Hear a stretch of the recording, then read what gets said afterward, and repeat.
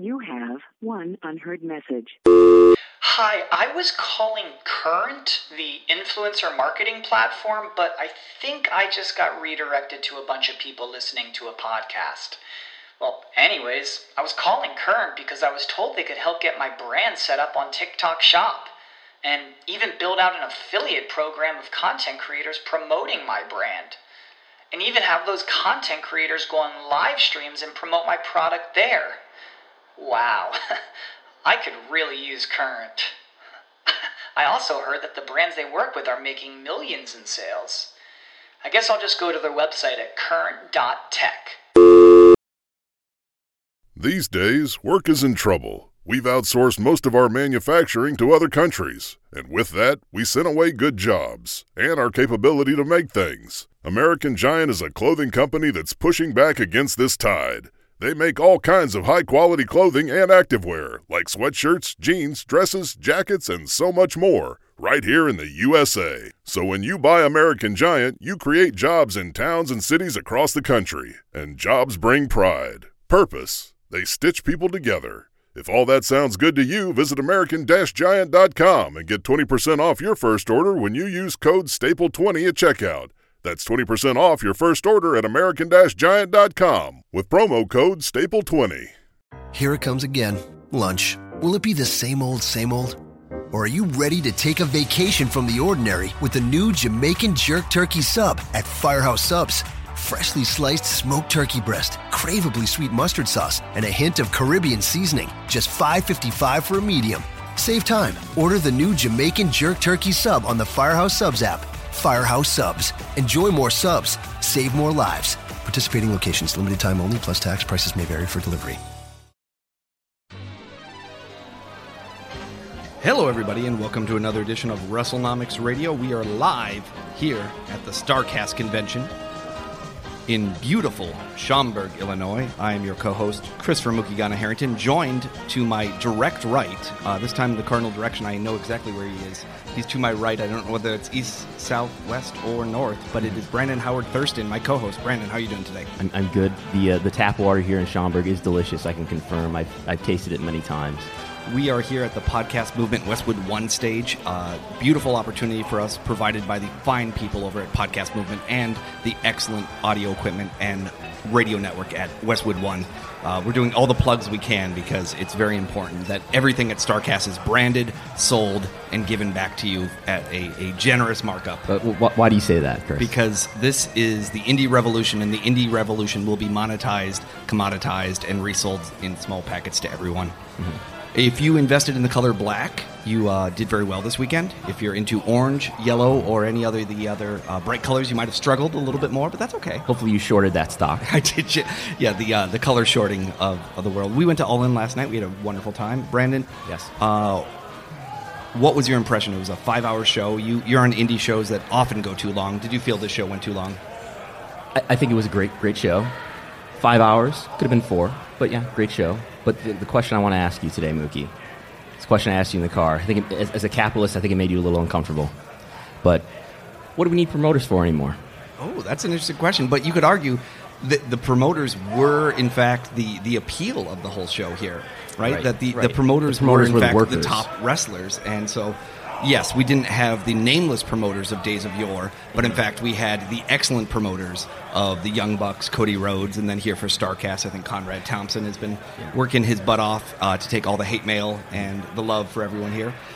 What's interesting about All In to me is that you can look at it very cynically or you can look at it very optimistically. So the optimistic scenario is the one that you mostly hear the narrative on. And, that's very simple. We set up a movement. We said that we're going to do something. We sold out all these tickets. We didn't have to announce a card because everyone was so into the concept of what professional wrestling could be with this array of talent, and that is what really matters. And that's the very optimistic version where you immediately sell out in 30 minutes. You have everybody come here, and literally to the last minute that the show was going on, people were there. Cody and the Bucks and Kenny and everyone was giving their speech to everybody standing in the audience, and I would estimate 9,500 of the 10,000 people were still there. Yeah. And, I think the only people that left was the family of the Penis Druids. And that's like the only group that would have not stuck around because everyone just sat there and they were absorbing everything. And I think that was what was probably the most remarkable and different than like what a real indie show is like, where your friends and family get up after your match and leave, or when the big star has his last pinfall happens, everybody grabs their coat, gets up, and it's ready to go. But people were like really into it. So that's the optimistic scenario of all of this, where things are wonderful. And here is Mookie's cynical take on it. What if this is a giant infomercial?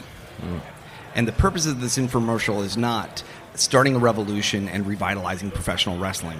The purpose of this infomercial is to invest more and more stock into the marketing potential of the top stars of the show and allow them to negotiate and leverage the best deal possible for them and their families and their well-being, regardless of how that affects the 10,000 fans sitting in that arena who think they're getting something else. Yeah. I've talked a lot about this to you off the air and in the hotel room when you're trying to sleep and whatnot. What is your take on my very cynical view of what All In could also be? Well, there's been some talk that Cody, Bucks, Kenny Omega, they may be up for to be free agents at the end of this year, right?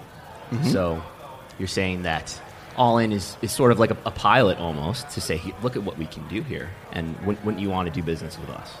In a sense, but it's also a challenge, because it's saying not just look what we can do for business, look what we can disrupt your business with too. I was telling you last night, if WWE did not send a row of executives to the show, that was the biggest mistake of their life, because there's so many learning opportunities from this entire experiment that go outside just the pure show itself. When you think about the way that they marketed the show and the way that they correctly used social media, the way that they used storylines and using social media to build storylines in a meaningful way, people there knew what the Being the Elite storyline was. Yeah. And the guy who sat next to us, a good friend of mine, was like, how do you follow any of this? How do you know any of this? And I said, well, part of it is that Dave Meltzer covers Being the Elite as if it is a TV show every week and tells me what the storylines are. Yeah. And for the longest time, I thought that was kind of like silly. Why was he doing that? Now it makes sense, because they literally built the storylines and angles and the execution and the payoffs for the entire show on that show.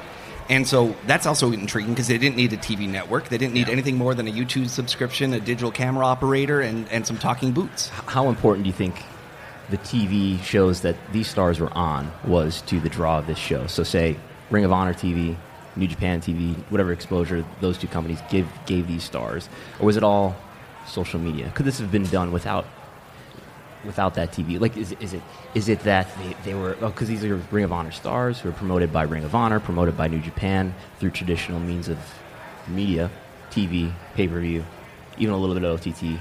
We're very lucky we don't have to do either or, right? That it can just be the whole package. How much? Well, that's like trying to say what is the best time to announce a match, what is statistically the perfect amount of time before you announce a match, that you execute the match, and then that's going to determine whether or not it's a success. Yeah. There's no way to perfectly put that into a statistic, a metric, or a heuristic that's going to make sense to you. Yeah. What's the bigger question about it is, what were they able to do with the limited resources they had?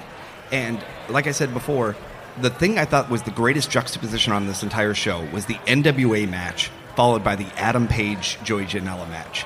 Because the NWA match was Cody's vision of pro wrestling to a T. Mm-hmm. It was the ensemble of guys coming out behind him. It was the matching outfits from everyone.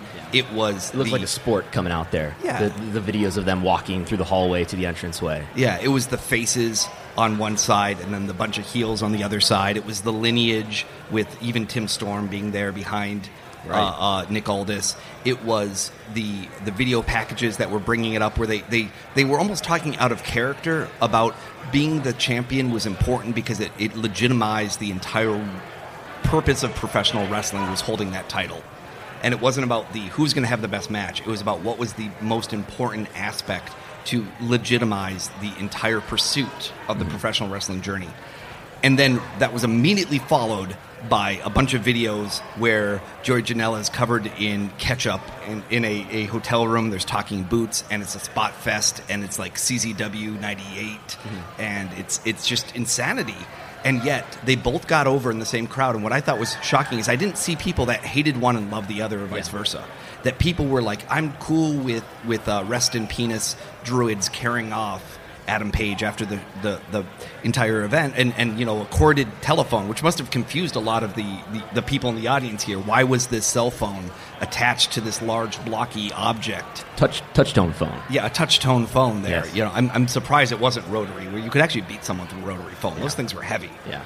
I think people thought it was the noose. Yeah, they did. I did hear people yelling, "It's the news!" But it turned out to just be a white touch tone phone. It's just a corded, a braided cord. Yeah. But just the fact that they were back to back and they didn't alienate this audience, to me, is amazing, because you could argue one of them was really built up in a certain way on YouTube, and the other was built up in a completely different way on YouTube, where the 10 Pounds of Gold series that Dave Lagana has been directing is really building one version of the storyline, and the Being the Elite stuff, it was a completely different one, and yet the audience embraced both, and that, I think, is the biggest win here. Is it's so hard to make something that pleases different elements of your audience at the same time. I was telling you about an improv a lot of times. The challenge is not so much doing a show that the audience enjoys. The challenge is finding the show that all of the audience is going to enjoy. Because if you have the bachelorette party and the woman with her adult parents, and then the kids show up, then the biker gang shows up in the corner, and the 2 regulars on the other side, and then the 4 performers, it's very hard for you to decide what kind of games do you want to play that are going to please this audience. And how much of them are they just tolerating versus how much are they actually enjoying. And so it was intriguing to me that All In, All Night felt like they were finding things that the audience was all accepting, even though, like you said, there's a very different vision of what professional wrestling is between Cody Rhodes' vision and Young Buck's vision. Yeah. And so when they talk about, we're going to stick together, we're going to be together, that's really interesting to me, because I'm amazed that they were able to pull that off. You could almost feel that, it'd feel like a movie cut together by 5 different directors. Yeah. You wouldn't necessarily say this is a cohesive vision, but it worked, in my opinion. I think with wrestling, and I agree with you what you're saying with comedy. I think with wrestling, sure, there are always going to be people who dislike this entire style of wrestling or this entire style of presentation, but I think there are a lot of wrestling fans, maybe the majority of wrestling fans, who are like the kinds of wrestling fans who are here this weekend. I think they have an appetite for a variety of different styles and presentations of wrestling. So not just like, I think there's an appetite within a given wrestling fan for that sports-like presentation that you saw with Cody and Nick Aldis. I think, and within that same sort of fan, there's also an appetite for, penises walking down the aisle or whatever was happening. Or just even that, like, Lucha Spot Fest that was the Young Bucks 6-man match there. Or kind of that more the Okada story with Skrull, which was a little bit of comedy, but also a lot of the kind of, what if we have a differentiation between what it means to be a heavyweight and what it means to be a junior heavyweight. And I would say if you're structuring a card, I would want there to be, like, different presentations of wrestling throughout the card, so that you don't get exhausted on one, like, super straightforward sports-like presentation style of wrestling. SCU walking by the table right now. And it would I guess this is what I experienced as a fan. It would exhaust me, I guess, if there was, like, this one style of wrestling or this one style of presentation. I don't just mean like an in-ring style. I mean like what you're saying about... it's tough if it's an all-deathmatch card. It's tough if it's all a cruiserweight flip card. It's tough if it's all a strong-style card. It's tough if you're just watching a single UFC show, period. Yeah, I think it's great to have croutons in there, where you don't just want to serve people... That'd be a good wrestling gimmick, the wrestling crouton. Yeah. Brandon Howard Thurston. You don't just want to serve people greens after greens, as much as you think that's all that I eat. Well, let's talk attendance here. So 10,000 people. Mm-hmm. As has been pointed out by many, there's a lot of places in the world that have drawn 10,000. There's a lot of Puerto Rico companies that draw 10,000. Minor league baseball, soccer, lots of different companies do. But professional wrestling, there's not a lot of examples of that. And so there's been some interesting examples when you go back and you say, what is the history of companies that are kind of on the fringes that have been able to succeed in this manner? And you and I were kind of working on the list of it. And it's intriguing to me to kind of look at it to be like, well, obviously the first one that comes up all the time is AAA.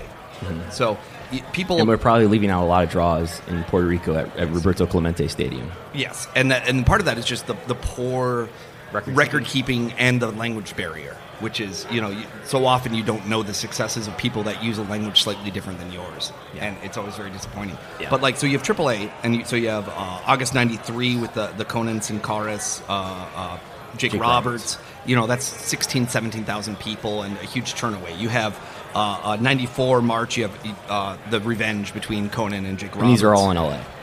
And that's 13,000. You have the When Worlds Collide pay-per-view in November of 94. That's the event that probably most people listening would be familiar with. Yeah, with like the 13,000. And then there was other times in LA that AAA drew more than 10,000. Like in November of 93, they drew maybe 12,500. And then in July, 8,500. And in August of 94, maybe 8,000.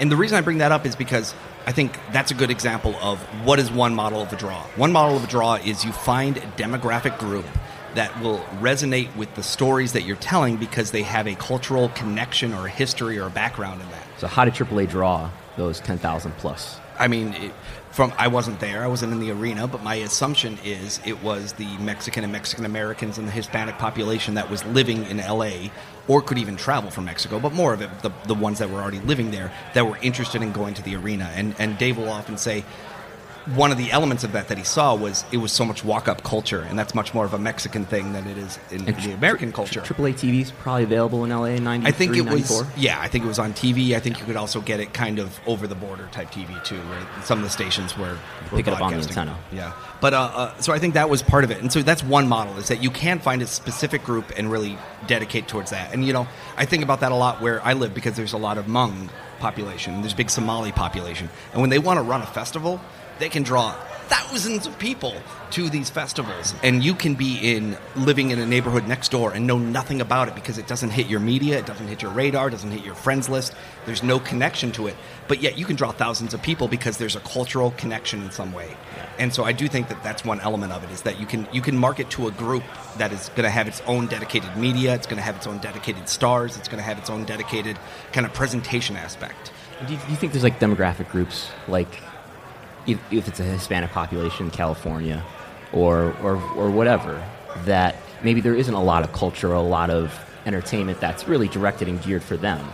I think that's the complaint of almost any minority group in an area. So that if you do have something that's really geared towards this demographic group who doesn't have a lot of entertainment geared towards them, whereas, the average, whoever, middle America, white guy like you and me, we've got all this stuff that's geared towards us. But I mean, I think one of the reasons All In draws is that it is people coming here and seeing other people that are wrestling fans and not feeling like they're going to be berated, they're going to be demeaned, that they're going to be questioned, that they're going to be curious. And they're not that they're just WWE fans, that they're wrestling fans. Yeah. That you can wear a New Japan shirt here and people aren't going to think of it that you're referring to Shinsuke Nakamura of 2017, but you might be referring to an entire lineage going back decades and decades. And that's really important to people, that you can sit down at breakfast and have a conversation with someone, and you can actually get into, okay, this is what I like, this is what I didn't like about the show.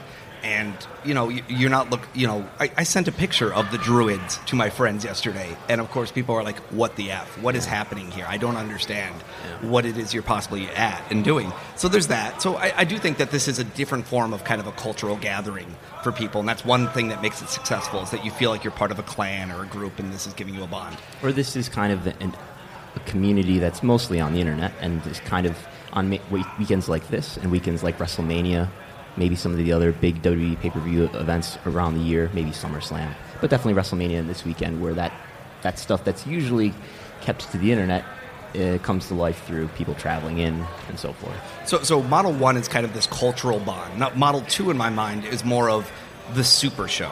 And the Super Show is oftentimes saying, here's the style or here's the concept of what we're doing with wrestling. And if we put enough of it together in a way that makes it seem like this is unique and special, we can make a big deal out of that. And multiple promotions, multiple stars. Yeah, where it's not necessarily saying I have one star that is hot enough for me to build this entire thing around. And the example I go back to is like Dream Slam. Yeah. Or like a Big Egg Dome.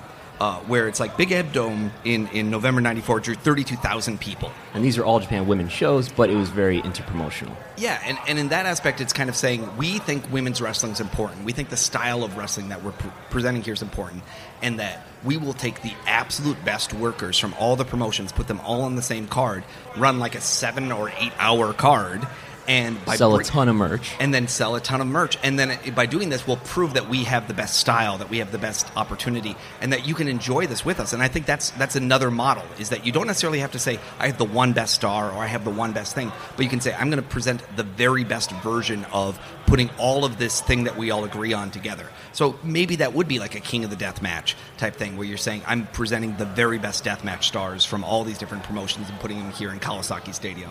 Yeah. There's opportunities to do that too. So that's a big thing. And you brought up the merch, and that's the thing I always go back to, is what Dream Slam and Big Egg Dome and things are famous for is that they had something like $100 a head in merch. And that's $100. Absurd. How does that compare to WrestleMania? Like WrestleMania, I think, was 20 maybe? 12, 15, 20, something like that. And like the normal WWE is like 10. I think, yeah, okay. So on a normal WWE show. Yeah. So, and that's a lot. I mean, $10 a head is still a lot, but I was thinking about it today. That's still like half of your audience buying a shirt. Yeah. If you think about where we are today with All In, 10,000 people, we estimate the gate is going to be about $500,000, give or take. Maybe $100,000, but about $500,000 because of the ticket prices being low on what the promoters would actually receive. Now, there's scalpers and others who have made money off this, but let's say $500,000. 10,000 people, if you did $50 a head, that's another $500,000. This would be an example where if you rolled in all the money that StarCast generated and treated that kind of like a merch amount for the 10,000 people that came to All In, they probably made more on quote-unquote merch than they did actually on live gate. Which is interesting because that's not normally a 1-to-1 ratio for a show. And costs for merchandise and costs for running a show. The profit margin is very different. The profit margin on a pay-per-view is X here. It might be 50%. The profit margin on the WWE Network is like 25 to 30%. The profit margin on a T-shirt is sometimes 20%. So it is a very different margin structure. But I think from a revenue structure, you get a shirt for like 5 to 10, depending on how much you buy. Yeah. So I'm thinking if you're selling it for 20, 25. So that's why I was saying 20, 25. Minus any licensing going on with it. But I just thought that's another aspect is that when you do the super indie, when you put all the people together, one aspect of it that often jumps out is that there's a lot of merch sold. And the reason for that is because you have 10 different promotions, and the fans there might want to buy shirts from 2 or 3 different promotions. Versus when you go to a WWE show, you might have the 1 or 2 stars of WWE that you want to buy the shirt for, but you don't feel like you're really buying for different promotions or supporting different acts by the way you're doing it there.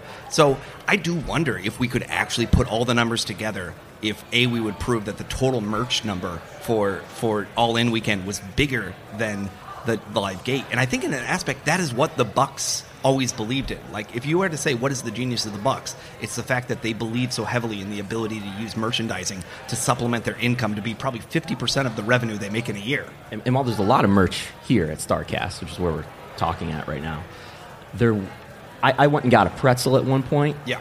I don't know if you walked around. Was it branded? Much. Was it black? Did it say the Pretzel Club? No, it didn't. More people would probably bought pretzels if they were Bullet Club pretzels. But I heard there was one merch stand, maybe 2 in the venue. People were like, there was a line. I thought it was a meet and greet. I thought, like Bernard the Business Bear was handing out, free business advice. And they're like, no, it was like the one merch stand that was set up in the corner. And I had been telling you leading up to the show, oh God, I bet you no one's buying T-shirts here because they all want to go to All In. They're going to buy all these T-shirts. And we showed up and we never saw any merch. And maybe it's just an issue of everybody owns their own merch here. It's not as if WWE's vending the merch out. But that I think is the one thing where I would have thought this was going to be like a Big Egg Dome. Hey, we did a $50 a head, which is $100 for half the people and $0 from the other.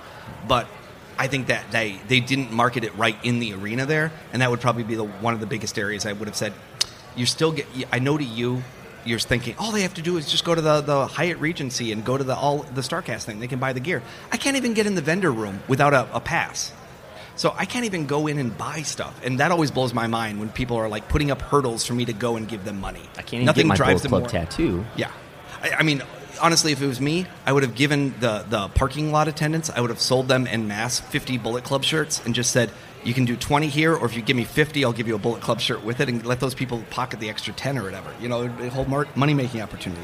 Yeah. So model number 2 is you take all the indies, all the top promotions, all the stars, and you create a mega event out of it. And you do dream matches. Yeah, and when you're talking about like All Japan Women's, I would say that's like a bundle of promotions that are of a similar genre. Yes. So you're presenting a cohesive vision. They're probably attracting a similar audience. Yeah, and incredibly. In that case, it was, a lot of women coming to the shows. Very kind of the antithesis, some would say, of some indie events here. Mm-hmm. Then the third model, one of the largest draws in the U.S., one that people rarely talk about, Memphis Memories, Mid-South Coliseum drew a little under 8,000 people.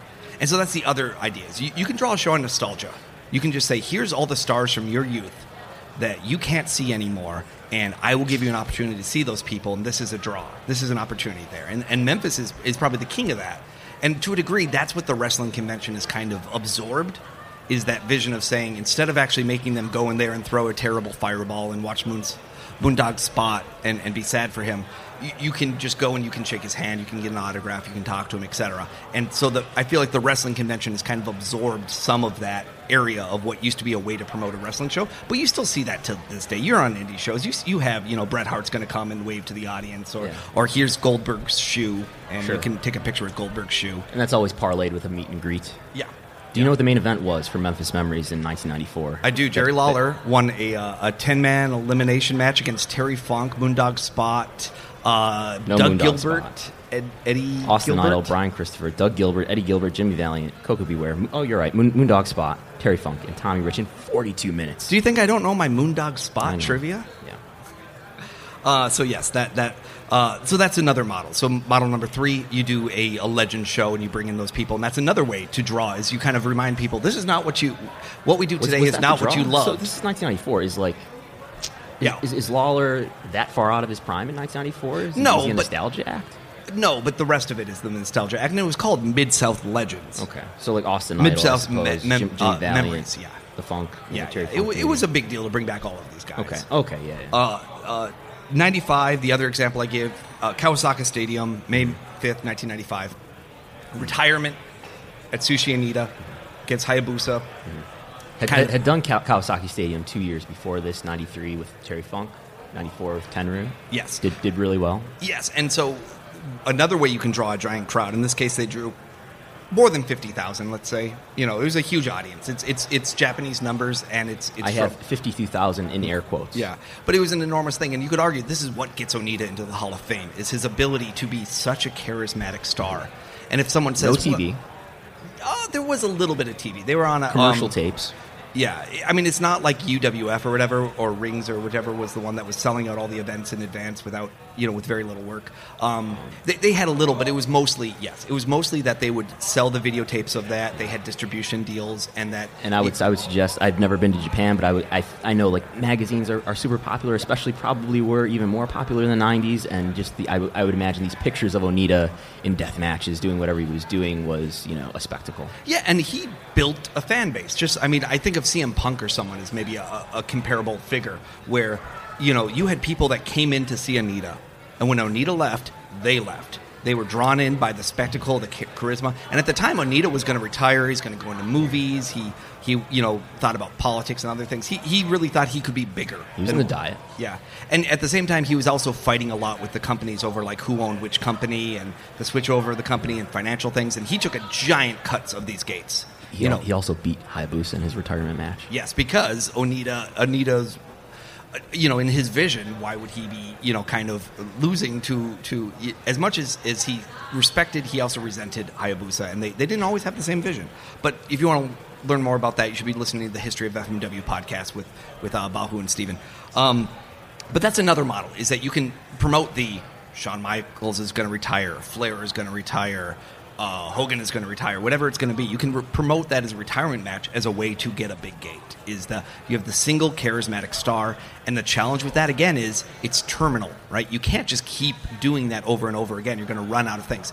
To a degree, it's a little bit of the AAA model, because the mask versus hair is in a sense, sort of a retirement. Is that you're retiring your mask or you're losing your hair, and that's going to be a big loss for you. Because like a career, here's something that you invested a lot of capital in, and now it's up for risk. Yeah, and if you're struggling with hair, hims.com. I know someone who's struggling with hair right now. And then, you and I were even talking about, like, I think people there's shows and promotions that have created greater legends in themselves than they ever really were. So ECW is a great example, where ECW's biggest shows were not at the ECW arena. Probably for legendary status and whatnot they were. But, the biggest shows for ECW would have been like... In terms of attendance. Yeah, they would have drawn 6,000, 5,800, 5,700, 5,000. And that was in, Villa Park, so close to Chicago, New Orleans, L.A., Mississauga, which I know is outside of Toronto. Yes. But it's funny because, big pay-per-views, some of these markets they had... Birmingham, Alabama. Terrible television. Some of these markets they had very little television, and you could argue... You were crowdsourcing on Twitter. Was television... How available do you think television was in these markets? Villa Park, New Orleans, Los Angeles, Mississauga, Birmingham, Alabama, Monica, Pennsylvania... Minneapolis, Minnesota. When I used to watch ECW, it aired at 1 a.m. or 2 a.m. on the MSG network in Rochester, New York, which meant I had to stay up on Saturday night. Saturday night, I could usually watch like a WCW Pro. I could watch, there was like some bad syndicated show that was like on for an hour of some These are your favorite wrestling programs. So. Yeah. Then I would watch like Barney Miller for an hour, and then like ECW would come on. And it was fun to watch ECW at the time. You didn't get the Empire Sports Network in Rochester? No, we did not get the Empire Sports Network. So we had ECW on Empire Sports at probably a similar time slot, like 1 in the morning on like a Saturday night, late Sunday. And it sounds like a lot of these other people are saying, yeah, that's kind of when it aired, is like at midnight or 1 a.m. on this one channel. And so, of course, it's a cool thing. But you're never going to draw a 10,000-person audience building it that way. But in a way, ECW wasn't drawing it on that. And you can almost see that they're going to these other marketplaces because it's much easier oftentimes to go to a marketplace you're not in and make it seem like you're a big deal that one time than it is to be there doing it month after month after month in Pennsylvania. And I bring up all of this to say, what is All In? What was All In? Was it a legend show? Was it a collection of the best small promotion show? Was it a built on a single charismatic star show? Was it culturally relative to a small subsection of the population? What would you say it is? Or is it something completely different? Is it its own category, this fifth idea? I think it's an event where fans wanted to support a few big stars, but supported by a lot of other stars too in supporting roles. But I think people wanted to come out and like almost individually support the Young Bucks and Cody, to a lesser extent Kenny Omega and others who were involved. I do think, to a degree, it might remind me a little bit more of like the All Japan model, where it's that you're going to get the entire spectrum of stars. And so if you are not sure whether you really care about Kenny Omega, or you really care about Young Bucks, or you really care about Okada, or you really care about Cody Rhodes, or you really care about Rey Mysterio, that's okay, because you get all of them. This show sold out before any of that was announced. Most of that wasn't. I mean, we knew some people were all in at first. Like, we knew which stars might be there. Not necessarily all those names I mentioned. But I think that appeal was partially to that, like, you kind of felt like you were getting that whole spectrum. And, of course, everything builds upon itself. So I think the WrestleCon, when that was getting really hot and people were like, oh, my gosh, people are excited that Kenny Omega and Kota Ibushi are going to appear on the same show in the United States together. People wanted to go see that. New Japan started coming to the U.S., and people said, oh, I'm really excited that I'm going to be able to see this New Japan presentation. I'm finally going to get that Billy Gunn versus Tanahashi match that I've been dreaming about every day. And Billy's going to start the Billy Club, and it's going to be the best faction in all of New Japan. Yes.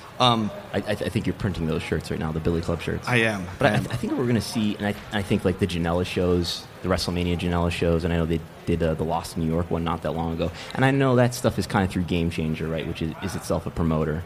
But I think we're seeing more of these shows that are centered around an individual star. I mean, we saw the Jericho angle. Of course, Jericho came out in the Pentagon outfit and did this angle with Kenny Omega and said, to promote his cruise. I'm going to see you at the cruise. Yeah. So that's an individually promoted show by Jericho. Yeah. All In, kind of an individually promoted show among the Bucks and Cody. I think as time goes on, maybe this is less about like, oh, look at how big independent wrestling is becoming, and more about like, as I was saying to you in the car last night, and think about McGregor had a big fight. I know he has a fight coming up, but there was talk about like, well, Conor McGregor is going to have a big fight, and he's going to want to co-promote it with UFC so that he can, be the promoter and share the profits. Yeah, the Oscar De La Hoya model, yeah. I'm sorry, I was just saying, the M1 Fedor model, where you basically say, if you want to do business with me, I am part of the middleman. I wonder, as like, especially because it's the promoters who would control the media, right? They would control the promotion device. They control the TV. If all these wrestlers can do stuff on social media and on YouTube, and I know it's not nearly as powerful as TV, but maybe they can, they're more able to run their own shows. They're more able to cut out the middleman, and they probably can't do it 52 weeks a year, but they can at least do these super shows once a year.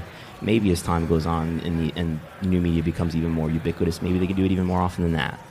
Yeah, that's kind of one question is like, people keep saying what is going to be All In 2, and if it was me, I would probably look at Europe, because then you avoid the fact that you have to compare number 1 and number 2, is that you put it into a different arena, to a different set of fans and a different thing, and if it goes really well, great. If it doesn't go really well, you have that excuse to kind of be able to say, well, maybe we should have just stayed in the U.S. You would expect a passionate fan base there in the U.K. if you run an All In 2 in London. I think so, and I think in a certain way, again, if you're going to Chris's conspiratorial theory, if you want to improve your value the most in this wrestling world, the number one way of doing it is scare WWE every way you can. What's the best way to scare it? Number 1, draw 10,000 people in Chicago. Number 2, draw 10,000 people in the UK. When you do that, that's going to scare people to death, because that's the 2 places that WWE really doesn't want to look foolish, is in America and then in the UK. They're number 1 and they're number 2 markets. And that's going to scare WWE to make you a nice offer. That I would imagine. So again, if you're being conspiratorial, you would look at it that way and say, this is an infomercial. That's what All In is. It's an infomercial on the value of these people. And when you're making an infomercial, you're sometimes willing to pay for television. And when I say pay for television, in this case, it's not necessarily that they paid directly. They paid an opportunity cost. You sell your tickets for $20, and instead of $40, you might have given up $250,000. But you know what? The first contract one of those guys signs is now $250,000 higher. And if you think about it, it's kind of bizarre that like one of these guys' contracts, where they're going to go, is probably still going to be bigger than the whole Live Gate. In 1 year, one of these wrestlers will make more money on their whatever their new contract is than the whole Live Gate, plus possibly all the merch that was sold here this weekend. Sure. Yeah. That's like one day or a few days of business. So, yeah. It's just funny to me, too, because it's like, we obsess over the idea that this wrestler could be making $1 million, or this wrestler could make $1.5 million. And then you look at professional sports leagues, and you look at the baseball contracts and the football contracts that are out there, and in some degrees, even sometimes the soccer contracts in the U.S., let alone, the football contracts in Europe. I think I read something in the Wall Street Journal about this recently. I was finally quoted in the Journal. That's right. My article came out with Spencer Jacobs. There was 2 versions of the article. There's the web version, where Dave Meltzer is referred to as David Meltzer, which I thought was especially funny. Were you referred to as Christopher Harrington? No, I was referred to as Chris Harrington. I was referred to as WrestleNomics radio podcast host. So Brandon does not exist. To my right, once again, I'm gesturing to an empty section of air. I think you're referred to as a co-host. Did I actually say co-host on there? No, I think it said host. But I was joking because it does probably annoy an old media guy who's printing in a newspaper to talk about a radio podcast when we're not on the radio in any way that I'm aware of. A Laserdisc TV show will be our next step, I think. Yes, exactly. But so that was fun. That article finally came out, and of course my weeks of back and forth with him, giving all my contrarian views and all my pitfalls and discussing my concerns about the leadership of George Barrios. There's a great deal of dialogue. Yes, and I was even sourced for some of these. Yes, and the end of all of this was a single line quote from me saying, "It's astonishing," which I even questioned was in reference to the paragraph it was in. But it was fine. I'm sure I said the word astonishing. On the phone. Yeah. If it said it's a bifurcated system, I would have believed for sure that was something I said. But bifurcation, absolutely. Is definitely a Mookie word. It just occurred to me there is in fact a projector screen here. Oh my gosh, we could have been doing a PowerPoint right now this entire time. Excel spreadsheets right up there right now. But what I was going against is the other question you and I had about leadership in WWE, and this was a question that was asked to me: was does Barrios have a great? He's got to be the most keen guy in this business, because look how much he's grown WWE over all this time. Just in the last 12 months, the stock has grown by 4 times, something like that. And I kind of said, I have my doubts. And he was like, why would you have your doubts about it? And this was something I've had a very hard time explaining why I have my doubts. And I think last night I tried to really put it to you. To people who are not in the wrestling business, that doesn't make a lot of sense, right? Yeah, because what my challenge is this. Vince McMahon, for his faults and his greatness, is still devoted and thinking about the creative aspects of professional wrestling, booking, marketing, and creation. that he wants to put on events. He wants people to be excited by these events. He wants to do something bigger each time. He wants to be respected for his prowess and his genius and his ability to draw people in. But at the same time, he's thinking about star creation. He's thinking about how to write a television show. If you asked Vince McMahon how to format a year's worth of television, he would know how to do that. He gets that intuitively. He can even look at an angle and say, this is a good idea, this is not a good idea. Now, I'm not saying his instincts are right, but he gets it. Yeah. And he's been wants proven the audience to react in the way that he wants them to react. And he's been proven right enough in his life that you could always say at some point in his life he had his finger on the pulse at the right things. Yeah. And as I say again and again, like there's no economic incentive, especially in the world that we live in now, where you got a giant upgrade in TV rights fees. There's no economic incentive to do anything different as far as he can tell. Look at the training schedule. You're doing better and better. Yeah, the opportunity cost to him is not huge right now. But the flip of it is, when I think about Barrios, when I think about Michelle Wilson, and I pick on them because they're co-presidents, which to me puts them at a very high level in this company. At the beginning of this year, they were promoted. Yeah, and what I struggle with is the idea of, would they understand what star creation means to their business? Or is their interest in professional wrestling purely that they manage a balance sheet and that happens to be an asset that they sell? And that's why you see WWE investing in the Cloud9 e-gaming team and investing in the Tout service and investing in the Tap-Out brand for athletic wear at JCPenney's. And all these things that aren't really about professional wrestling, but rather about a brand management that in some ways to them might not even be as filthy or as scummy or as awkward as talking about being a professional wrestling promoter. And that's where I always struggle. Once in a while, Barrios does bring out a presentation where he'll, here's Bruno Sammartino. Here's the lineage of the star power. Bruno Sammartino, we're not going to mention Hulk Hogan. Charlotte gets mentioned in there a lot. Who else? The Rock.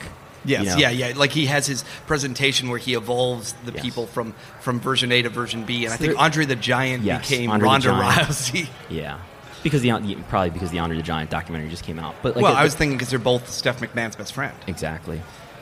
But there is some sort of acknowledgement, a little bit, of stars are a piece of this business, but in the sorts of presentations that we see, the conference calls that we hear, all the documents that we look at, it's kind of like WWE produced. They're a media company, but they kind of produce widgets. They do a big TV show. They do this big network. And I think that's the challenge, is that I would always say you can't be a Steve Jobs in charge of Apple and not have a mission and a vision for what your brand does and does not do. Mm-hmm. And the challenge I always have with them is I don't feel like if Vince McMahon were to pass away or become incapacitated and stop in his role, or to go on a vacation, or go to XFL or whatever, where he just ran the XFL from his smartphone. Yeah. If he went away, I don't feel like either of those people would be the person you go to and say, what is your vision for WWE about the way you promote professional wrestling? Not a big question going on about what is happening with WWE when it comes to the pieces here. I see I have a friend here standing right at the table. How are you doing, sir? Okay. Just the vision that what is our challenge around what does it mean? Are you in the business of building stars? Are you in the business of trying to do as many live events as possible? So do you think, it's Vince McMahon, and immediately below them, who we're talking about is Michelle Wilson, George Barrios, co-presidents. Do you think they're really encouraged to have a vision, a creative vision, or have any sort of creative input? And we're not talking about booking week to week, right? We're talking sort of what's a star look like? How should a star be promoted? Yeah, and what is your relationship with your audience? Is your vision of your audience that you're telling them who the stars are going to be? Is your vision of the audience that the brand is more important than star creation? And so the important thing to do there is to make sure that you never have any star that can put you in a vice, that could hold you up or create a union or do anything else? It's a risk to have.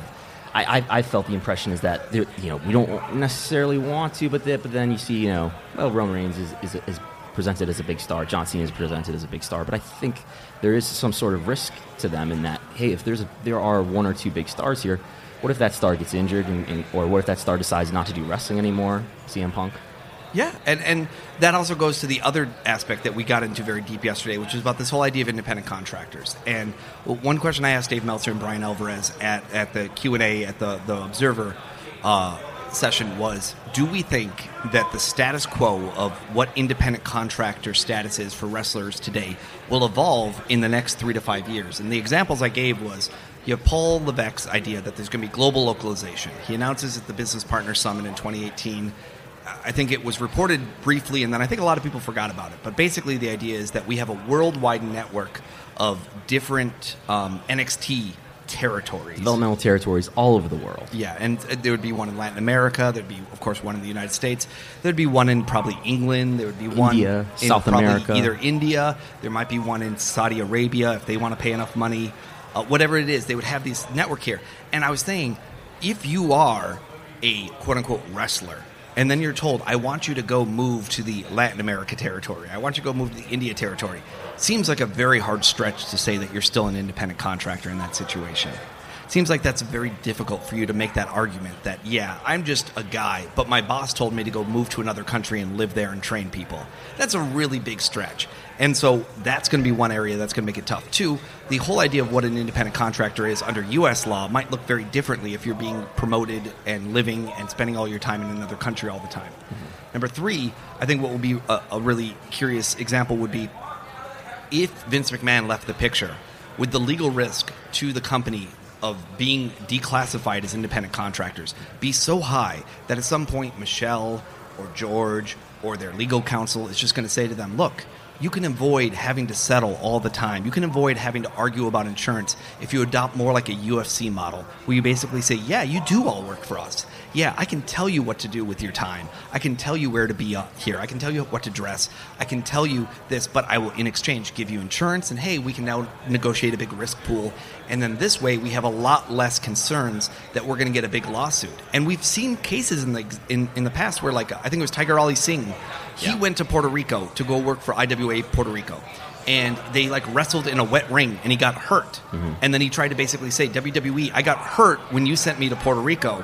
And WWE wanted to just basically be like, no, you're an independent contractor. You're responsible for your own injury. You weren't on our show. Mm-hmm. And there was kind of a give and take about, like, if they send contracted wrestlers to go work for other promoters and they get injured, who pays for that? And there's already, not even in past times in other countries, which are maybe WWE promotions, maybe not. But there's instances today of, like, is WWE going to pay for your surgery or not? Yeah, and it's like, okay, if you get injured in the middle of WrestleMania, yeah, they'll probably pay for your surgery.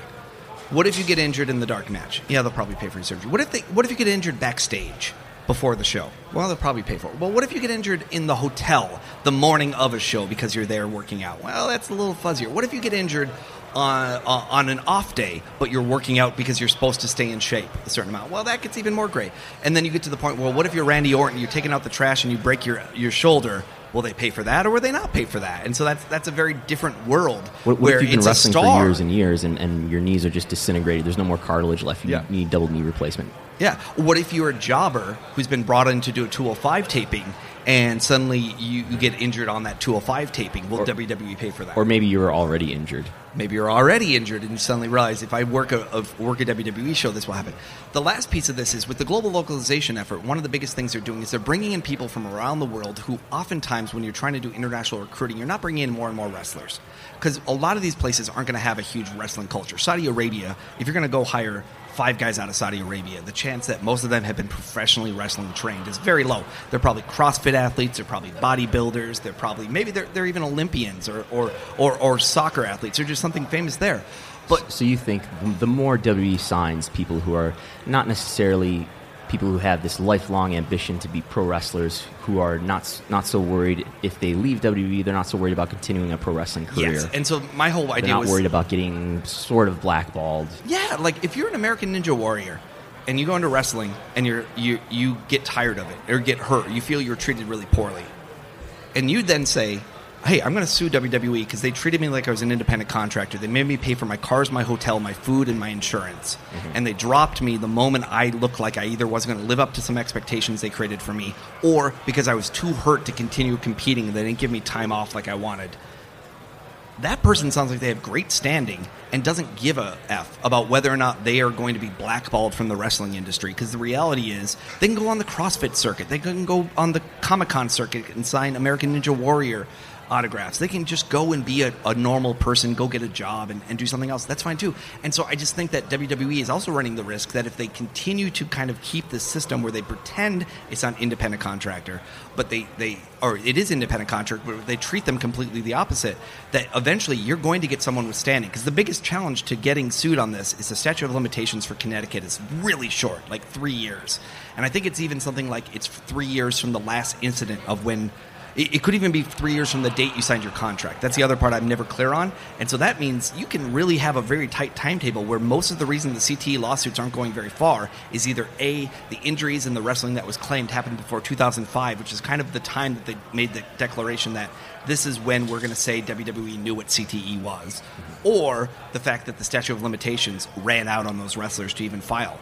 So I think the best aspect you're going to have is probably that it's going to be an NXT or a very, very, very, very, very low-level WWE person who doesn't want to do it anymore. It's going to be a developmental wrestler who is probably not on the main roster. Big Russ McCullough, Evan Singleton. We've seen developmental wrestlers who have been the ones who have pushed some of these lawsuits and actually tried to go for it. Those are plaintiffs in the They were plaintiffs, yeah. They've almost all been dismissed completely. So I would think in the last 3-4 years, since 2014 or so, Triple H has started to hire a lot more independent wrestlers. It seems like they value independent wrestlers, and they value independent wrestling success a lot more than they did in the past. So you'd think their propensity to hire people who are from other aspects of sports or entertainment, is lower, but yet at the same time they're hiring more talent than ever. I think that's the thing, is that we think of the Matt Riddles and the Keith Lees of the world, and we say, oh, WWE hires pro wrestlers. They hired Samoa Joe, they hired AJ Styles, they're going to hire the Bucks, or whatever they're going to think. But when you actually look at the training class and you look at the pictures of the 20 people going up there, you're like, oh, that's Simone Biles' boyfriend. He's an Olympian gymnast. He's not a pro wrestler. Oh, that's a former football star. Oh, that's an Olympic sprinter, and that's a college athlete, and that's a high-level jiu-jitsu competitor. But those aren't pro wrestlers. So, like, when they actually look at the class that they're bringing in, a lot of times they're not bringing in people who either had a lot of pro wrestling experience or they have none. There are always people that have a little bit of pro wrestling experience. And as your point is, they do more global localization. If they really do set up performance centers around the world that don't have a large independent wrestling community around it already, that they're going to have to rely on a lot of athletes and entertainers who are not lifelong. Yeah, I mean, you might get out of it because they're not Americans, and so you're already signing them to different contracts in different countries or something. And that's the other piece that I'm always curious about is I do think one of the values of setting up developmental territories in other countries is it's a heck of a lot easier for someone to get a visa to go to Canada or to go to Europe, oftentimes, than go to the United States. Mm-hmm. And so if you're recruiting heavily in the Middle East, I bet you anything it's going to be a lot easier, or Asia, it's a lot easier for you to get them to Europe and be able to train them there. Or same thing in South America, that you might be much easier to just get these guys and get them going, because there's all sorts of people that will get hung up for an extraordinary amount of time due to the bureaucracy of the American visa system. That WWE is not going to care. Now, one thing that you and I were looking at yesterday is that IRS independent contractor. You want to go through the IRS 20-factor checklist. I don't want to make a big deal about it. I just want to make the point that the way the checklist works is it basically says to be an independent contractor, you have to have control of your own time. And when WWE does things like puts a dress code for what you wear on a plane, that violates that, because why would what you wear on a plane impact an independent contractor you're working for? Do you care what your roofing contractor wore to drive to your house? No, you don't, because that's part of the relationship you have with that person. So you're paying them for a discrete service, and then it ends. And if you're always paying that same person, if your entire business relies on this network of people doing these things for you, and if in addition you say, hey, by the way, next week you can't go work for all these other people, and by the way, you have to be here at this time and work for me. And even if you want to work for somebody else, that's a contract violation. And that we say it, and it may or may not be terminable yourself. So if you say, hey, I'm Neville, I don't want to work for you anymore, yet somehow you're stuck in your contract, or Rey Mysterio, or Daniel Bryan, or CM Punk, or AJ Lee, all people who have had to kind of go into legal action and discussions with WWE about what does it mean for me to be under contract with you. I think that's the other half of it that makes it really fuzzy, is that it does not do well on the IRS test. Now, Connecticut court is a little bit more liberal in favor of the businesses than kind of this government standard. In general, the government has just kind of stayed out of it and not wanted to deal with it. So it will be a question someday of whether or not there will be, like we talked about, would there be actual ability to create a union and actually negotiate? Because when the TV rights are going up as much as they are, and you look at the proportion of the wrestler pay, which is going to stay relatively flat, and maybe will inflate a little bit because there'll be people here, the Codys or the Young Bucks of the world, that are going to probably get a pretty sweet deal wherever they land. And if independent wrestling doesn't sort of regenerate, then this could be kind of a one-time event or a one-time big blip that may not repeat over time if independent wrestling is really harvested like it might be. I don't know. And I honestly do think that insurance will end up being the big reason that WWE just wants to kind of move away from this model at some point, is that they want to have a lot of control over where their athletes are going, why they're going to that network of people, and why that they're kind of covering those surgeries and understanding the recovery process for people. And in the same way that UFC eventually made that capitulation to do that, I think WWE will eventually get there, but I don't know if it will happen under a Vince McMahon regime. So, we talk about George and Michelle. I think George and Michelle coming in from the outside, that would be day one, that's the right thing to do. However, Vince isn't going to give up on that. It's something he's fought for so many years. He's happy with the way it is. But it's kind of that pros and the cons about what a new leadership structure might look like for WWE. Mm-hmm. I still think that if Vince went away, there's even a possibility that it's not going to be Paul, it's not going to be Steph, it's not going to be George, it's not going to be Michelle. A lot of people taking over his. It could be a brand new outside the industry type person coming in. I'm thinking more like, it's a bad example, but like a Shonda Rhimes or a the guy or Robert Kirkland or something, where you're talking about someone who has a creative vision of what it means to create a universe or create an idea, and this is a medium for them to do it in. Now, is that going to be the best person for it? Maybe, maybe not. But I think the challenge is that you cannot run pro wrestling like it's a business and just look at it as a balance sheet that you're managing the assets. I think you have to look at it as this is a creation model, and that we have a mission, just like a medical device company has a mission, just like a food company has a mission. And otherwise, you're just an investment portfolio, and you just happen right now to produce a television show, and tomorrow, for all I know, you could be into GoBot reselling. In the case of secession, who would decide who becomes the CEO? Board of directors? I would assume it's we actually know that there's a secession plan that has been written by the board of directors that has never been publicized. We don't know what it is, no. Yeah, because people have asked that question. People have bugged them about it before. Do other companies publicize their secession plans? Is that a normal thing? I think if they think it's going to challenge their public perception of their stock, yes. But in this case, WWE doesn't. They don't think so. It doesn't appear that way. Even though they list Vince McMahon as, McMahon leaving the company or whatever as one of the big risks. As a risk factor. Yeah. So I think their answer is that we have this solution here, and we're not going to make a big deal about it, because then you could also create this infinite ripple effect too. Because if it said, "Hey, George Barrios is going to take over," the minute George Barrios leaves WWE, then suddenly it's created this ripple effect, and that was only a ripple because Vince leaves first. So it could be a little bizarre in that situation there. Mm-hmm.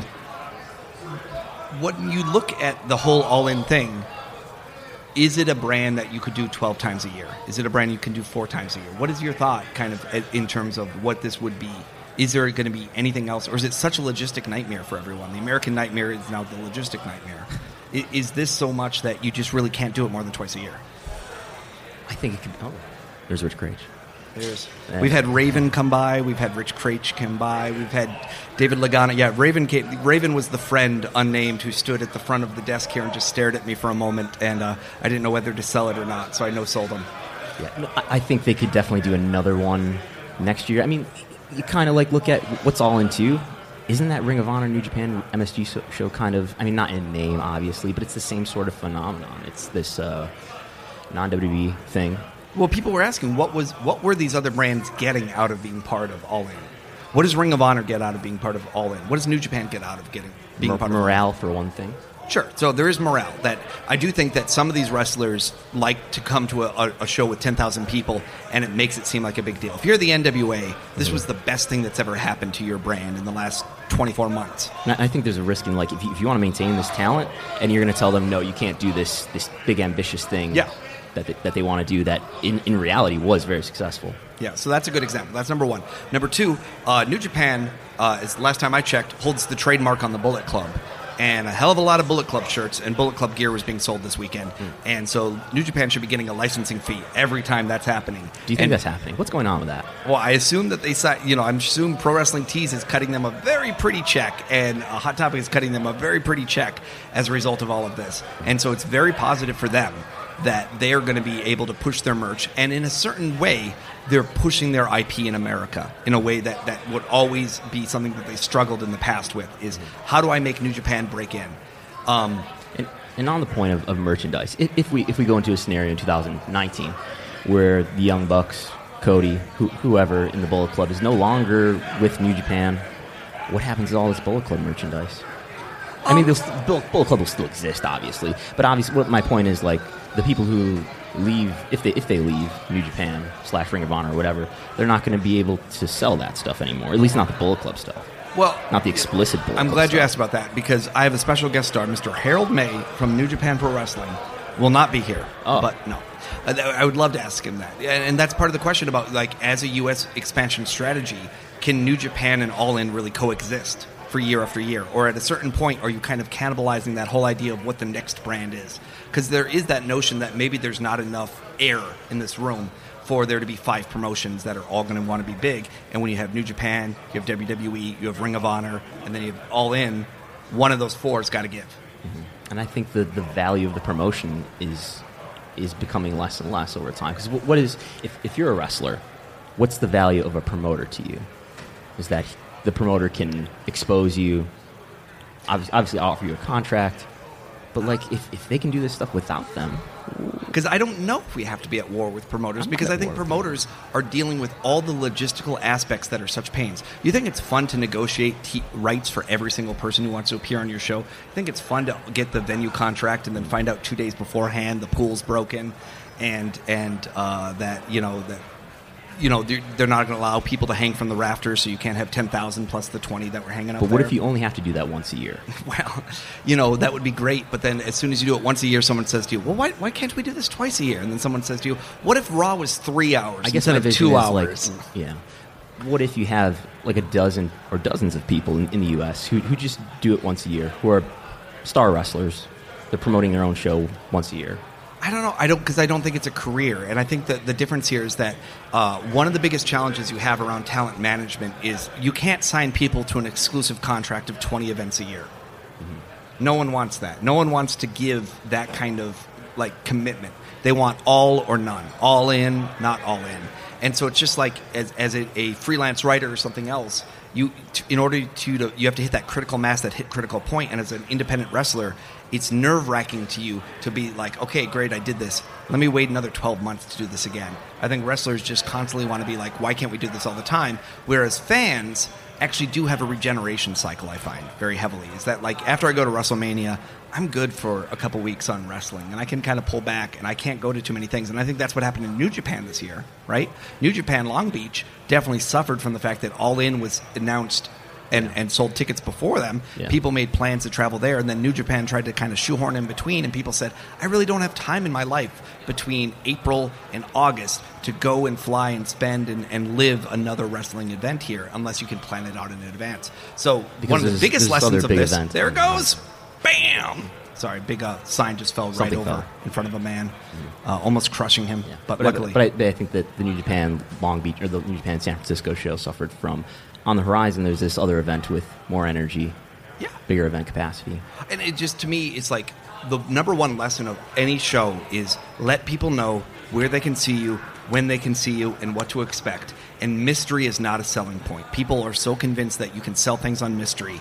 And when you look at the history of professional wrestling, mystery very rarely is going to pay off in a great way. I think that's the luck of All In, is that they didn't, lay a stinker really in any of those things with the mysteries. That, having Flip Gordon win the All In Battle Royal, spoilers, did not, in fact, cause this company to, the audience to groan. Mm-hmm. You and I had done the pre-show predicting on what was going to happen. And if you want to listen to that, you can go to WrestleNomics.com. You can sign up $5 a month. Who won, by the way? Did we count our predictions? Who had the higher winning percentage here? No, I don't think it's possible to do math of that caliber when you're traveling like this. I'm pretty sure, as usual, my predictions were superior. Oh my goodness! And as we remember, Do you remember what was being wagered? I believe it was a steak dinner. A steak dinner.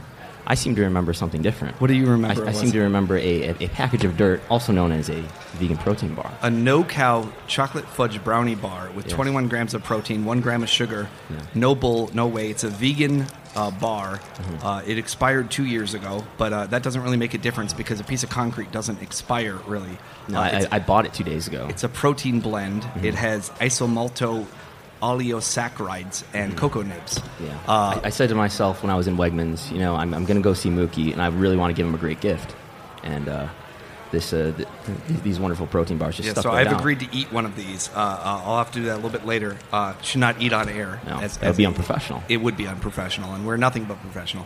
But the point of this was, before you got me completely off track, was that, when we did our predictions, it was Cody versus Nick, and I said, I could see Nick retaining. It's tough to give the NWA title away to Cody, and then you have the risk that maybe he's going to not be around to be their champion in the future, or maybe they'll just do a flip here and then maybe they'll flip it back in Nashville before he's somewhere else. But wasn't sure. Well, we were at the arena there, and much like when I was in Miami and The Rock was wrestling, there was going to be a riot if Cody did not win this event. There would have been a riot if The Rock didn't win that event. It was really hot. I heard that the TV broadcast did not like the crowd so well, but this was, I don't know, I haven't been to a ton of live events, but this has got to be the hottest crowd I've ever been in attendance for. Yeah, I mean, to me, it's the epitome of Cody Rhodes is always a 5 out of 5 on presentation. He's a 5 out of 5 on his promos leading into this. It's a 5 out of 5 out of build.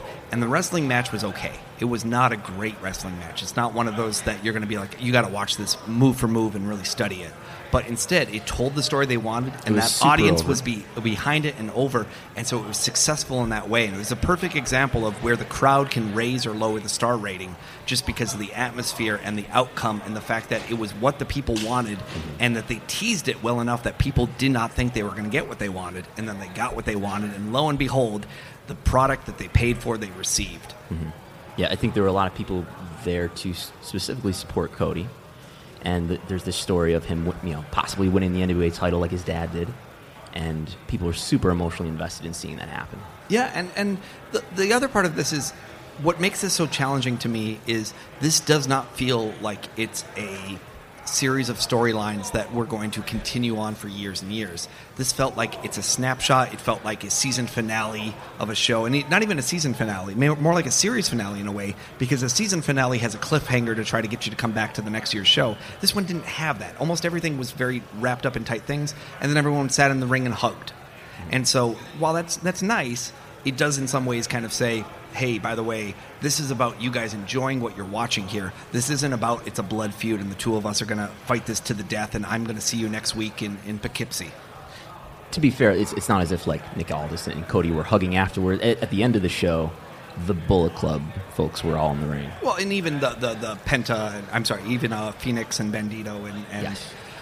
Ray, were hugging with the Young Bucks as they sped through their show in Hoosier speed at 2x speed the entire time. Yes.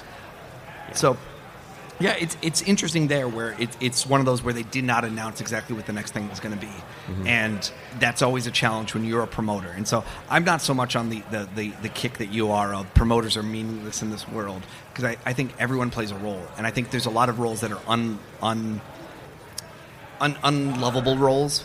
And so being the accountant is an unlovable role in a professional wrestling organization. It's an important role, and I think George might be a really good accountant. Yeah. I just question whether he'd be a really good promoters are meaningless, but they're becoming less essential.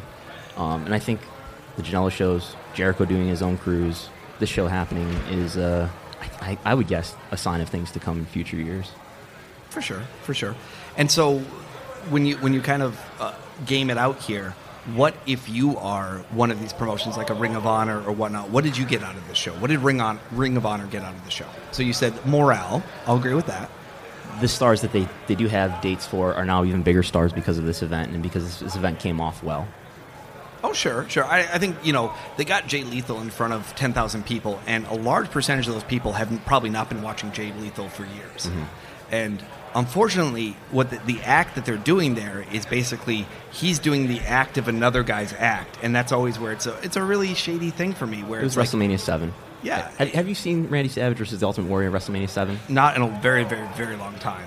Probably not till since the early 90s. Maybe it happened at WrestleMania 5 too with Hogan on it, but the repeated elbows off the top and Brandy Rhodes on the shoulder, like Miss Elizabeth. Yeah. And so that's just where I'm challenged, because in a certain way, it's like it's a weird version of a brand. It would be like if I did a Game of Thrones parody act, and then everyone's like, "You're really over," and I'd be like, "Yeah, but aren't I really? Game of Thrones is over, and I'm over because I'm like that." And that's a weird place to be. And I guess in a certain way, wrestling has always been built on people doing imitations of other people, stealing their acts, stealing their moves, stealing their heat and their culture, and then appropriating that. And so I thought it's about funny that we talk about cultural that match with Jay Lethal doing the Macho Man gimmick. But like, think about Ric Flair. Oh yeah. Well, I mean, and then Fargo Strut and everything else. Think about Hulk Hogan. You can say Hulk Hogan. Hulk Hogan's just a superstar Billy Graham. I know, and so I was going to say, it's funny we talk so much about cultural appropriation in professional wrestling, when in some ways professional wrestling is nothing but appropriation of other people's ideas constantly. Yeah, I think like maybe most arts are like that. You think about movies, literature, a lot of them are referencing the things that came before them. I think we're all getting away from economics, but I think the all this stuff that we do, we're all building on the stuff that came before us, and we're doing this in front of audiences that not all audiences are super experienced with watching wrestling, but the more like an all-in audience that is really experienced in watching wrestling, there's a lot of reference and irony that you can deal with, and it works. I think that match worked. I think a lot of Hulk Hogan worked. Ric Flair worked. It did, but it was just weird for me where I was thinking, if you're Ring of Honor, are you actually showcasing this is what we produce and this is what we do? Or is it to say, this is because to me, that was Memphis Memories. Mm-hmm. That's saying, here's something you remember. Here's something you remember fondly. Here's me giving that back to you in a way that you enjoy. Unique act. This guy's a star like nothing else you've ever seen before, and that's why you should come and do return business with us. A little bit of that. So I do wonder if Ring of Honor, out of all this deal, may not necessarily come off the hottest. And same thing, I thought the Briscoes, another great example of a team that I was really excited to see on the show, but ultimately, by the end, I totally forgot the Briscoes even did a match. Mm-hmm. That was the first match, wasn't it? That was the first match. Yes. But yeah, I totally forgot about that by the end of the show. So it's intriguing to me that, like, so Ring of Honor, yeah, I think they did get a lot of exposure, and it helps them seem like a big deal. And honestly, what you do if you're Ring of Honor is you take a tape of the show, you start going to every TV network in America and saying, hey, look at this. This is what I do. This is what I do. Because Ring of Honor can now put 10,000 people in a building, drew on their resume. And they might have to put a tiny little asterisk on that, but the reality is every business professional out there doesn't know better. Yeah. And they're going to do it again in April with more responsibility for themselves in Madison Square Garden. Absolutely. And so that's going to be one part of it. New Japan, like I said, they get a giant licensing deal out of this. They keep some of their stars happy, because I do think some of their stars really did want to come to the U.S. I think it's also a proof of concept to New Japan to say, this is how you can be successful in America, drawing with a style that is not a WWE style, but in fact is a style that's much closer to a lot of what you present in New Japan. Not everything. I don't think we're going to see Marco Stunt. Or is that's his name, right? Yep. Yeah. I don't think we're going to see fun size Marco Stunt necessarily on a New Japan show, but we do see Cheeseburger. So, for all we know. Maybe in the Rambo. All In 2, will there be a ramp? Yes or no? As opposed to a staircase? A staircase, a very slippery staircase, as was it Matt Jackson said at the end there? He had to do a running dive off of it, and it was covered in Okada bucks, and he was terrified he was going to sprain his ankle, and even WWE wouldn't pay for that one probably. Right, can't blame him. But I think it is good for New Japan to have at least one Okada here, because you get one of your very top stars. He was on the show with 10,000 people in it. So that was a little bit of the breakdown there. So you had, what did Ring of Honor get out of it? What did New Japan get out of it? The promotion that I thought got the most out of this and is in some ways had the least presence here is Lucha Underground.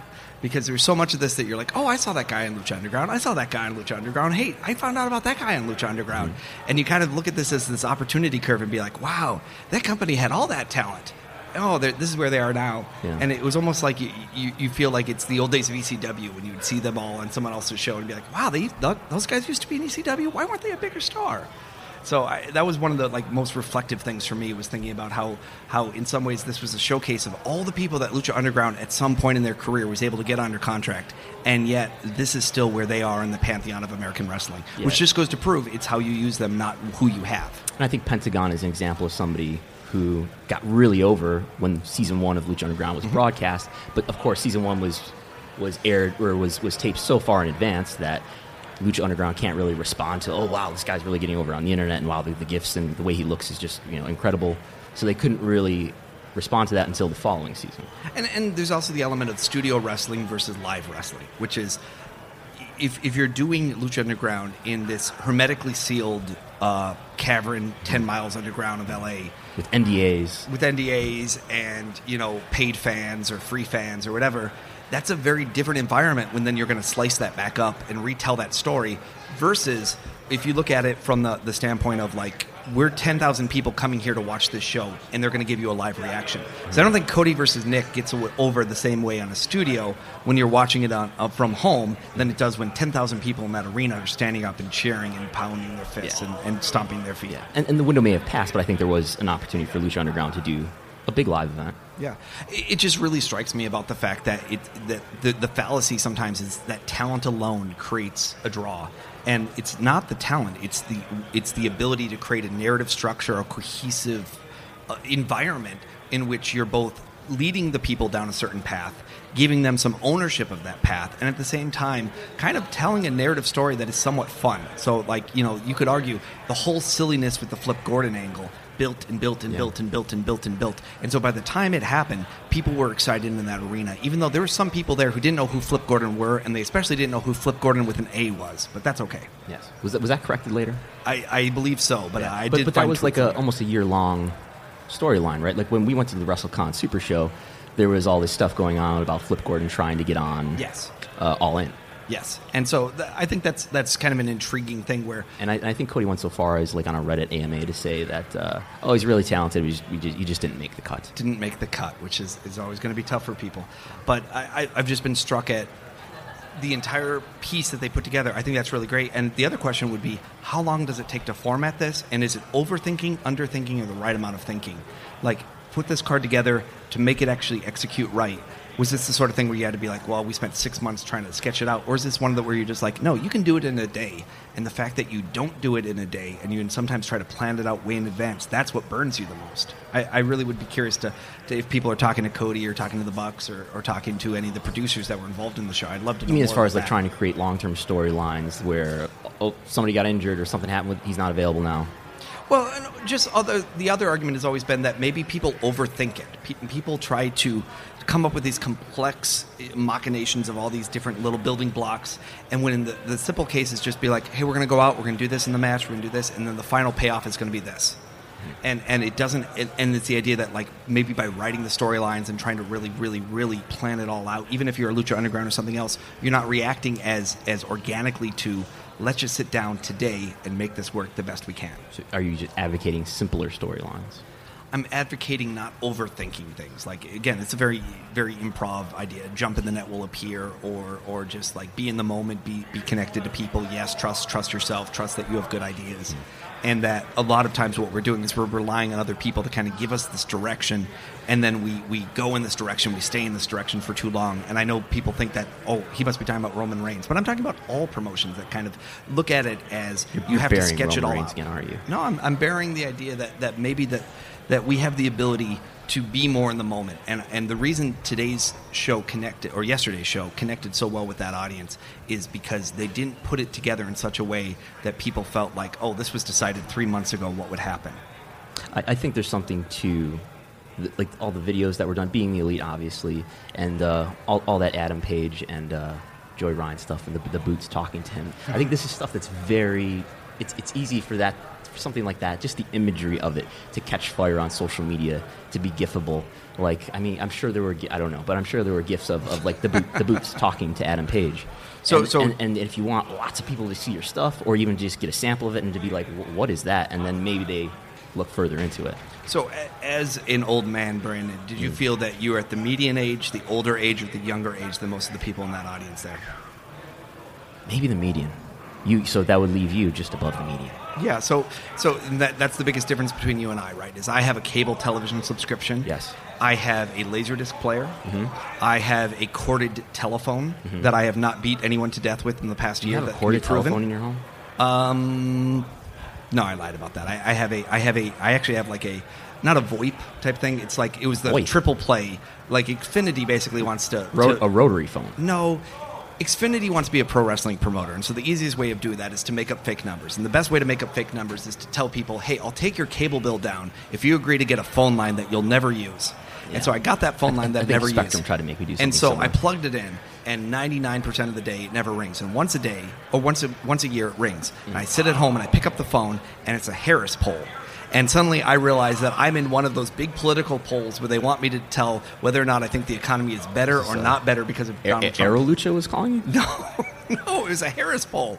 This was the true story. So I was like the guy. Then like a week later, a CNN article came out, and so I talked about the Wall Street Journal one. I didn't talk about how I influenced the CNN poll. And you were quoted in CNN as well. Yes, where I basically said that WrestleNomics is the leading indicator for all political discourse in America, and somehow that quote got edited out at the end. Yeah, that's a shame. But yes, I have a phone. So I feel a little bit older than these people because I don't watch Being the Lead. I don't know. I'm not. Twitch still confuses and confounds me. But in the same time, I kind of felt like this was a genius because this show wasn't on Twitch.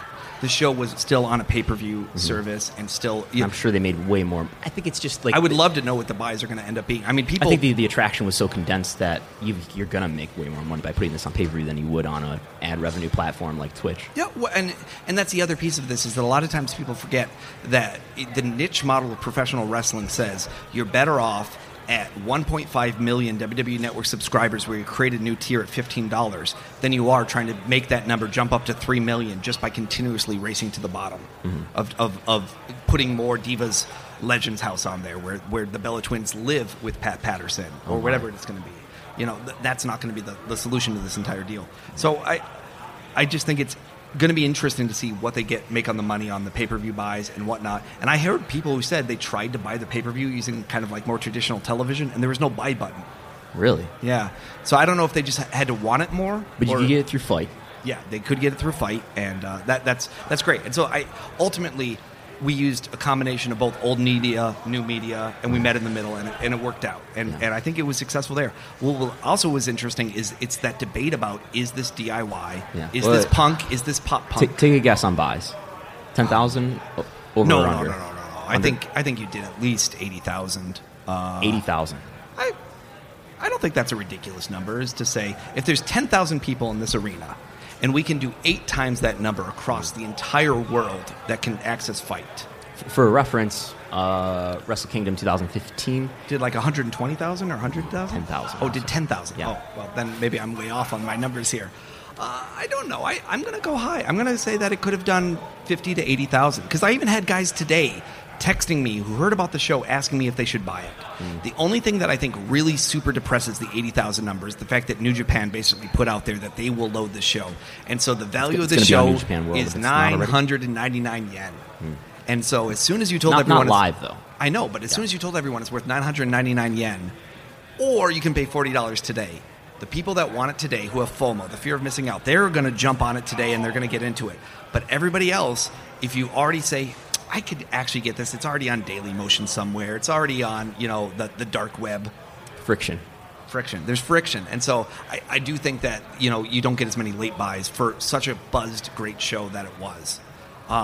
And also, I think the 10,000 for the New Japan thing, you got to keep in mind that's another language. It was at a weird time. Yes. It was only partially promoted. Yeah. And you got to go at least 3x or 4x. They broadcast it live, and then it just so happened to work out. January 4th is on whatever day of the week it is in whatever given year. But in that year, it just happened to be on Sunday. So that was convenient because American wrestling fans are used to watching pay-per-views on a Sunday night. And just keep in mind, Jeff Jarrett was on both of those shows. So, obviously he is the draw of all of this. He is one of the great businessmen in pro wrestling history. All right, so we're getting to the very end of our show here. We've been WrestleNomics Radio. We are on the podcast movement, Westwood One Podcast Network stage. We're a part of the Voices of Wrestling Network. Right coming after us is going to be the Voices of Wrestling with Mr. Dave Lagana of the NWA, giving all the insights and the secrets there. He's going to let Rich unscrew the belt and see the secret message that's written underneath behind the nameplate there. So you're going to want to tune in and see that. I heard maybe that was inscribed by Farmer Burns himself. It was inscribed by Farmer Burns himself. It's an old Gaelic script, though. A lot of people don't know that. The challenge will be you want to hear more of us, you want to hear more things that we do, you go to WrestleNomics.com. It's $5 a month, and you're able to sign up. You're able to be part of the new media monetization strategy of WrestleNomics, where you'll get to see great videos like Chris eating a piece of dirt that he lost in a bet, or perhaps just more training tips from Brandon Thurston and how to thwart your promoters in your life. Or if that's too much friction for you, you can subscribe for free to we do 2 podcasts every week. That's right. We do a free one, we do a Patreon one. This is the free one, I think, right now. It is, and we always like to stress to people it's 2 different shows. They're completely different. So a lot of fun going on there. WrestleNomics@gmail.com or WrestleNomics as a Twitter account. You can always hit us up. We really enjoy everyone. We've had some people even coming here and watching us. We've had Raven walk up about a foot away from me, and I no-sold him, so I feel bad. That was not Raven. That was not Raven? That was not Raven. I think that was Raven. Okay, we'll see. But we'll have a good day sometime. This has been WrestleNomics Radio. I'm Chris Harrington. Joined to my right is Mr. Brandon Howard Thurston. Have a great night, everybody. Bye-bye. Bye. Here it comes again. Lunch. Will it be the same old, same old? Or are you ready to take a vacation from the ordinary with the new Jamaican Jerk Turkey Sub at Firehouse Subs? Freshly sliced smoked turkey breast, craveably sweet mustard sauce, and a hint of Caribbean seasoning. Just $5.55 for a medium. Save time. Order the new Jamaican Jerk Turkey Sub on the Firehouse Subs app. Firehouse Subs. Enjoy more subs. Save more lives. Participating locations. Limited time only, plus tax. Prices may vary for delivery.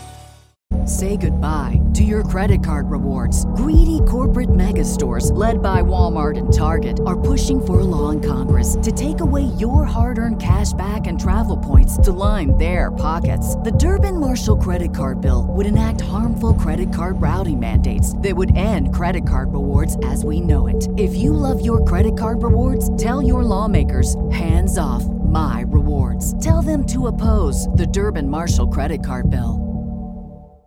Save big on brunch for mom, all in the Kroger app. Get 16-ounce packs of flavorful Angus 90% lean ground sirloin for $4.99 each with a digital coupon. Then buy 2, get 2 free on 12 packs of delicious Coca-Cola, Pepsi, or 7-Up, all with your card. Shop these deals at your local Kroger, less than 5 miles away. Or tap the screen now to download the Kroger app to save big today. Kroger, fresh for everyone. Prices and product availability subject to change. Restrictions apply. See site for details.